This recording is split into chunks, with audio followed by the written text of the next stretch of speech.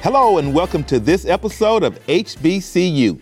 My guest today graduated from Florida A&M University. Please help me welcome Dr. Mark Griffin. Dr. Griffin, welcome to the show. Glad to have you. I'm glad to be here. Thank you for having me. I'm excited about sharing with you about the greatest institution on planet Earth. We're excited to hear all about it as well. So let's start with, just tell me, how did you select Florida A&M as your college of choice?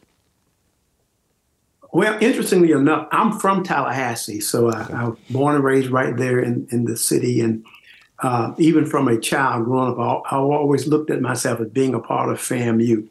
I can remember even from my home growing up, hearing the band as they would practice, going to all the football games, the homecoming parades. And so it was just a natural progression for me, as well as my siblings. We all went to FAMU because when you're from Tallahassee, there's no other place that you would want to be. And so it was a natural progression and a simple decision, but the best decision I could have ever made.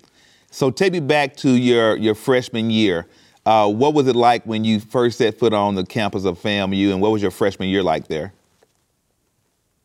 Well, interestingly enough, I actually came out of high school a year early, so I was dually enrolled as not only a freshman at FAMU, but as a high school senior. So I actually missed my senior year in high school. So I was, a year younger than most of the freshmen.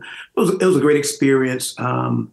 Literally being from Tallahassee, seeing literally the nation and in some cases the world come to the campus. I met so many people from places like Los Angeles, New York, Detroit, Chicago, Dallas, even friends from places like Nigeria. And so it was a very rewarding experience just to be able to meet so many different people from so many different walks of life. And it was truly a family environment. And so it was really, it was an eye opener, but it was one that I really enjoyed and wouldn't trade anything for it. Did you have any challenges there while you were attending school?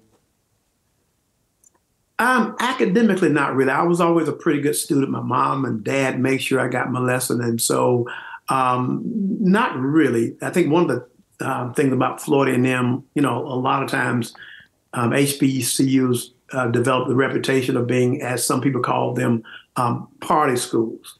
But what I found at FAMU was a place with a lot of diversity in terms of if you wanted a great social life, it was there. If you wanted a great academic platform, it was there. And so for me, it was always academics first. Yeah. And so whenever people would see me on the set, which was quite often, it was only after I had gotten my studies done. And so for me, it was not a tough transition. We had professors that really valued our education. They made sure we knew how important it was to them that we got a good education, which was the main reason why we were there. Were there any, professors or staff members that mentored you while you were there?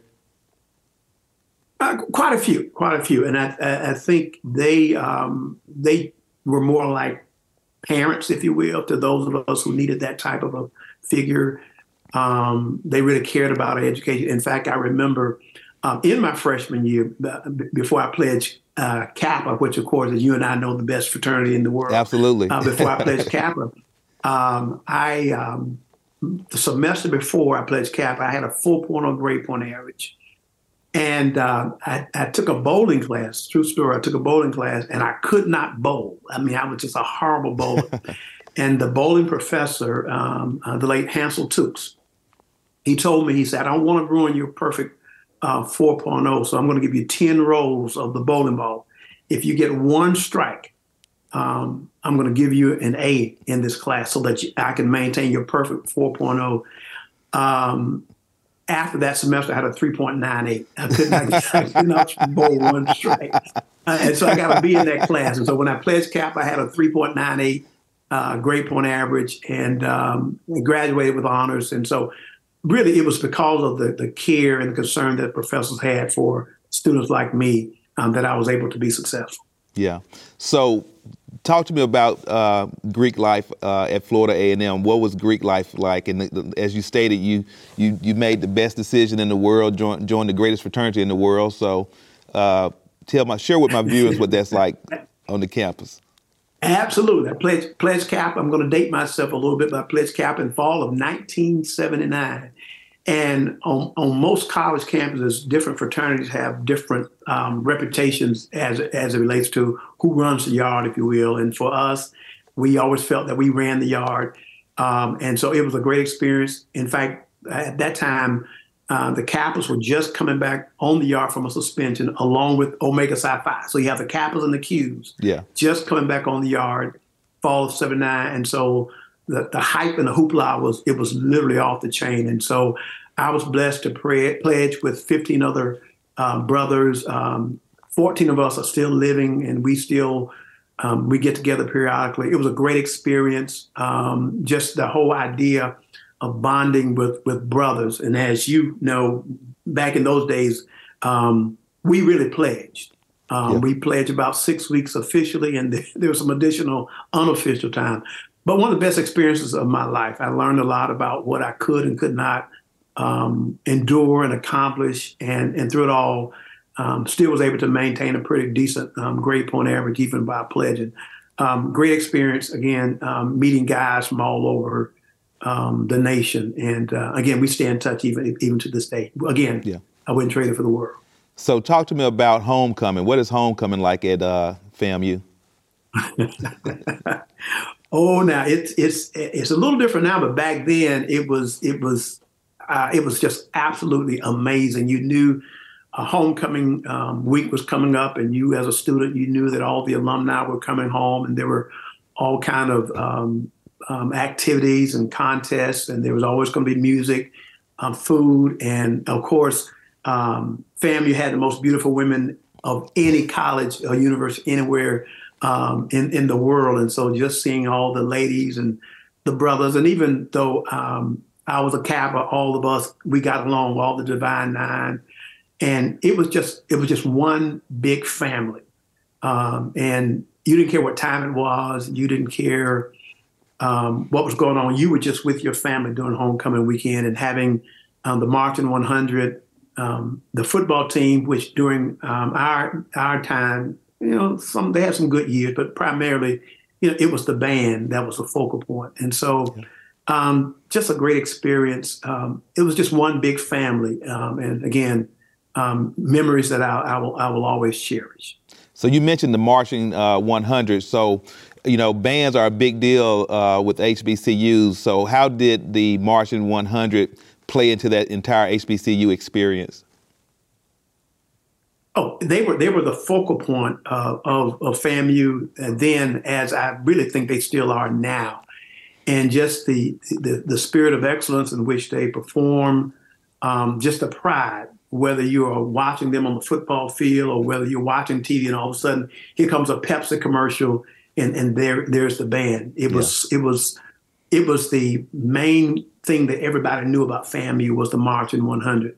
And, we have so many great HBCU bands now, but everyone who knows anything about HBCU bands know that FAMU's band set the tone and tempo for what a lot of the bands are doing now. And so we're still proud of the legacy and how they continue to perform in excellence even to this day. So FAMU, I don't know where we would be without the Marching 100.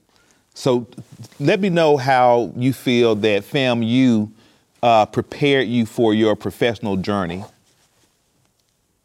Well, interestingly enough, even though now I'm a full-time pastor, at FAMU, I was an accounting major, was in the renowned School of Business and Industry at the time, Dr. Sybil Mobley, who was a dean.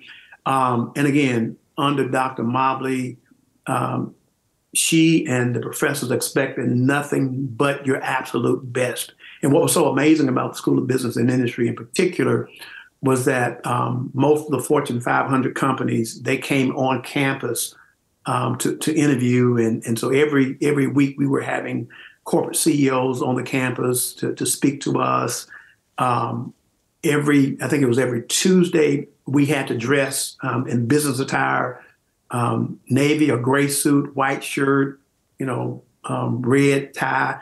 You're talking Tallahassee, it could be 95 degrees with 100% humidity, but you still had to dress for success. So we learned what to wear, what not to wear, how to groom ourselves. And we would have interviews with these CEOs from all over the nation. And in my case, as well as most of my classmates' case, we didn't have to go all over the place for job interviews. The corporations came on campus. And I believe when I graduated from FAMU, I had at least a dozen or more solid job offers. I could work almost anywhere in the nation that I wanted to work.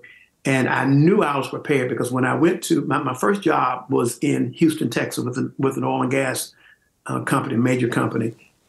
And I was hired into an accounting training program along with about 20 to 25 other accounting graduates from throughout the nation. There were 3 of us from HBCUs, myself from FAMU, a young lady from Southern, and a young man from Alcorn. The other 20 or so were from PWIs. There's one young lady from University of Maryland, University of Texas, Texas A&M, University of Houston. And because we were all accounting majors in this accounting training program, we were all required to take the CPA exam. And true story, I remember we all took the exam. And again, back then, you had to go to a particular location to take it. We didn't have computers and all that as we have now. And then you had to wait for weeks for those results to come back in the mail. Everyone else on the accounting training team received their results on a particular day. And when they came to work, everybody shared their results. And there were 4 parts to the CPA exam. You had to pass at least 2 parts to keep those 2 parts. So if you only passed 1, you didn't keep that 1. And of course, if you passed none, you didn't have any. And so that day when they came to work, I think there was one young lady who had passed 2 parts of the exam. Everybody else passed either 1 or none. So this one young lady was the toast of the town, so to speak. And so they asked me how I did. And I honestly told them I didn't get my results, and nobody believed me. That evening when I went home to my apartment, because at that time I just started working, had an apartment, hadn't bought a house or anything at that point. When I opened my results, I had passed all 4 parts. And when I went to work the next day, and I knew to take the documentation with me because nobody would believe it. And so when I shared with my coworkers and upper echelon that I passed all 4 parts, all of a sudden I got called into so many executive officer meetings and conference rooms because all of a sudden everybody wanted to know about FAMU. Right. Tell me about FAMU. And then all of a sudden the corporation, they even upped their recruiting efforts at FAMU because this young Black man from FAMU, and a lot of them would call it FAMU. They didn't even know how to pronounce FAMU. Yeah. All of a sudden, because of the success that I had, they wanted to recruit and bring more students in. But again, I give it all to the kind of education and training that I received at FAMU, allowing me the opportunity to be able to sit for the CPA exam and pass all 4 parts the very first time. And because of that, the only time that I've ever had to take it. I'm still an active CPA even to this day. Wow. So tell me, how did you basically get into the ministry? What was the point in your life where you decided you were going to go that direction?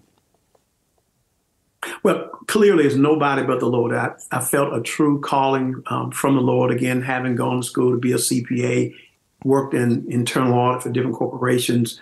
I actually had my own CPA firm for about 12 years, had grown it to being at that time the largest Black-owned CPA firm in the state of Florida.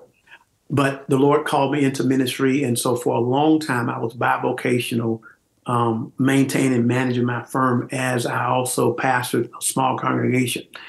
And I remember asking the Lord, if you knew you were taking me in this direction, why would you take me through the CPA and the business route? But now I realize what the Lord was doing, because now that I'm in full-time ministry, He's allowed me to grow what was a very small ministry of about 75 or so members to a ministry that now has well in excess of 1,000 members. We have 2 related corporations. We have a a charter school. We're in our 23rd year as a K through 5 charter school. We also have a community development corporation where we run 8 after-school programs. We have a mentoring program, a child care center. And so through our 3-corporation ministry, we employ about 130 people. And these other 2 corporations were corporations that I was able to set up myself in terms of doing the articles of incorporation, the 501c3, all the tax filings, the occupational licenses. These are things that I did for years for other businesses through my CPA practice that now I was able to employ in the ministry. And so it's helped me to grow our church into not just being a Sunday morning worship ministry, but a ministry that's educating children, that's providing jobs for people to have so they can pay their mortgage payments and their light bills and help them to build their own future. And so, and again, I owe it all to family because of the background that they gave me. And so one of the things I do as a pastor also, in addition to pastoring my church, I do a lot of workshops and training for other pastors, because I realize that most pastors, they've gone to seminary, they have a theological training, but the back office, if you will, how to do the administrative side of a church, a lot of pastors don't have that. And so I try to utilize my skill set to help them understand that even though it's a church, it is also a business, and it should be run in such a way. So, and that leads me to my next question. You wrote a book entitled Pastor CEO. Share with my viewers the content of the book. Okay, great. So it's a simple read. When I wrote that book, I purposely made sure it was a simple read. It wasn't too complicated or too long, because the concept of the book is to help pastors understand that as the senior pastor of a church, you are the CEO. Now, most pastors that I know, they love to preach. They love that Sunday morning experience. And in the Black church tradition, we like to stand up and tell people to tell your neighbor X, Y, Z, and they do it. I mean, it's a great rush. But what about the Monday through Friday experience? Yeah. And so what I try to do in the book, I try to contrast and compare being the CEO of a church and being the CEO of, let's say, a Fortune 500 company. How are they similar and how are they different? And I talk about things such as knowing the numbers. And I give this tidbit real simply. I teach pastors that a rule of thumb for churches when they're looking at borrowing money, let's say to expand, to build a fellowship hall, or even let's say a new sanctuary, there's a 3.5 times rule that basically says the maximum amount that you're able to borrow from a bank or a lending institution is approximately 3.5 times your annual revenue, or in the case of a church, what we call tithes and offerings. So if your church raises $100,000 a year, as a rule of thumb, you could probably borrow up to $350,000. So if you're trying to do a $1 million project on a $100,000 a year income level, you're going to have to scale that project down. Right. And the reason why things like that are so important is because sometimes I'll see pastors, they'll go and they'll invest a lot of money in getting financial statements prepared by CPAs like me, only to find out that the project they're pursuing is far beyond their ability. And so I give little nuggets, little tidbits like that in the book to help pastors at least, not trying to make them become CPAs, but helping them to understand that the business side is just as vital. And in fact, in today's climate and environment, I believe what happens in a church away from Sunday morning is perhaps even more important than what happens on that Sunday, because of the fact that the world is looking at us from the standpoint of how fiscally responsible we are, not just how spiritually responsible we are. So you started a community development corporation, and you're carrying out a number of initiatives through that entity. So talk to me about some of the work you're doing in the community with your community development corporation. Well, through the Community Development Corporation, and we have two different corporations. We have the Community Development Corporation, and then we have the Charter School, which is a different corporation. Okay. The charter school is just for the charter school K through 5. We have a principal, assistant principal, guidance counselors, certified teachers. We own our own buses. We employ our own cafeteria workers. We prepare our own meals. It's not fresh frozen in. We prepare everything right there. Maintenance workers. So we have a whole staff on the school side. But with the Community Development Corporation, what we have done over the years is we provide a number of services primarily focused on the youth and in some cases the families as well. So we operate a preschool, a child care center called Wayman Early Learning Academy. We also run 8 different after-school programs during the school year. So we partner with 8 different schools. So when the bell rings at the end of the day at 3 o'clock, we provide additional services at those school locations so that those children not only get homework assistance, but they have a safe place to go. Because many of these kids at 3 o'clock, they will be coming home to empty homes. And with crime and violence being what it is today, it helps those families to know that they have a place. We partner with the city of Jacksonville so that these are free services to needy families. And then we extend that during the summer. In fact, we're planning right now our summer camp where we would touch a minimum of 540 children throughout our summer camp, a 6-week, again, a free summer camp, again, to make sure our kids have a safe place to spend their summer.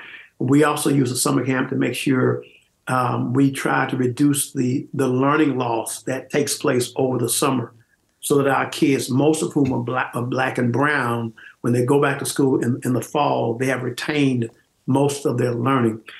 We also have a mentoring program where it's primarily black men mentoring young black boys to help them understand what being a man is all about. And it's so rewarding when we see young black boys who are able to see black male role models, because many of them come from environments where they don't see that all the time. Yeah.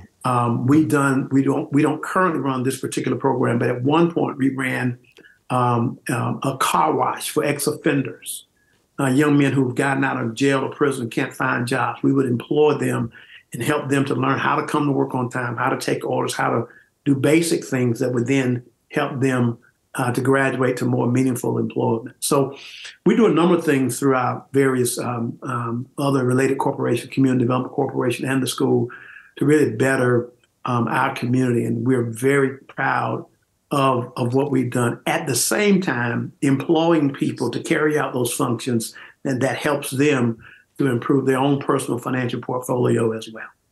You know, it's interesting. I have a community development corporation that I started as well. And one of the things that we do is we do a virtual summer learning academy.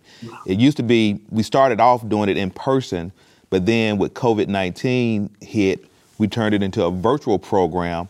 Last year, we serviced almost 200 kids in 53 cities across 11 states. So I'll be in touch with you because there may be some, and it's free for the kids. And you know, I'll be in touch, and maybe we can piggyback and allow some of your people to participate as well, because we are trying to grow that program across the country. But we started that program explicitly for what you described, was to help reduce the summer learning deficits, and we focus on kids K through 3 for that particular program. And so I think that's so important I'm sorry. No, go ahead. I was going to say that I think that is so important, and I would encourage other churches and other pastors to utilize those assets, because so many churches, we have buildings and grounds that sit virtually idle after the Sunday worship experience. And in many cases, we are in communities that can benefit from those assets being deployed to do after-school programs, tutoring programs, mentoring programs. And so, I'd encourage all pastors to find a way to utilize your campuses beyond the weekend worship experience. So, Dr. Griffin, I don't want to end this program without getting the opportunity to number one, thank you for taking time out of your busy schedule to be on the program and to talk about FAMU.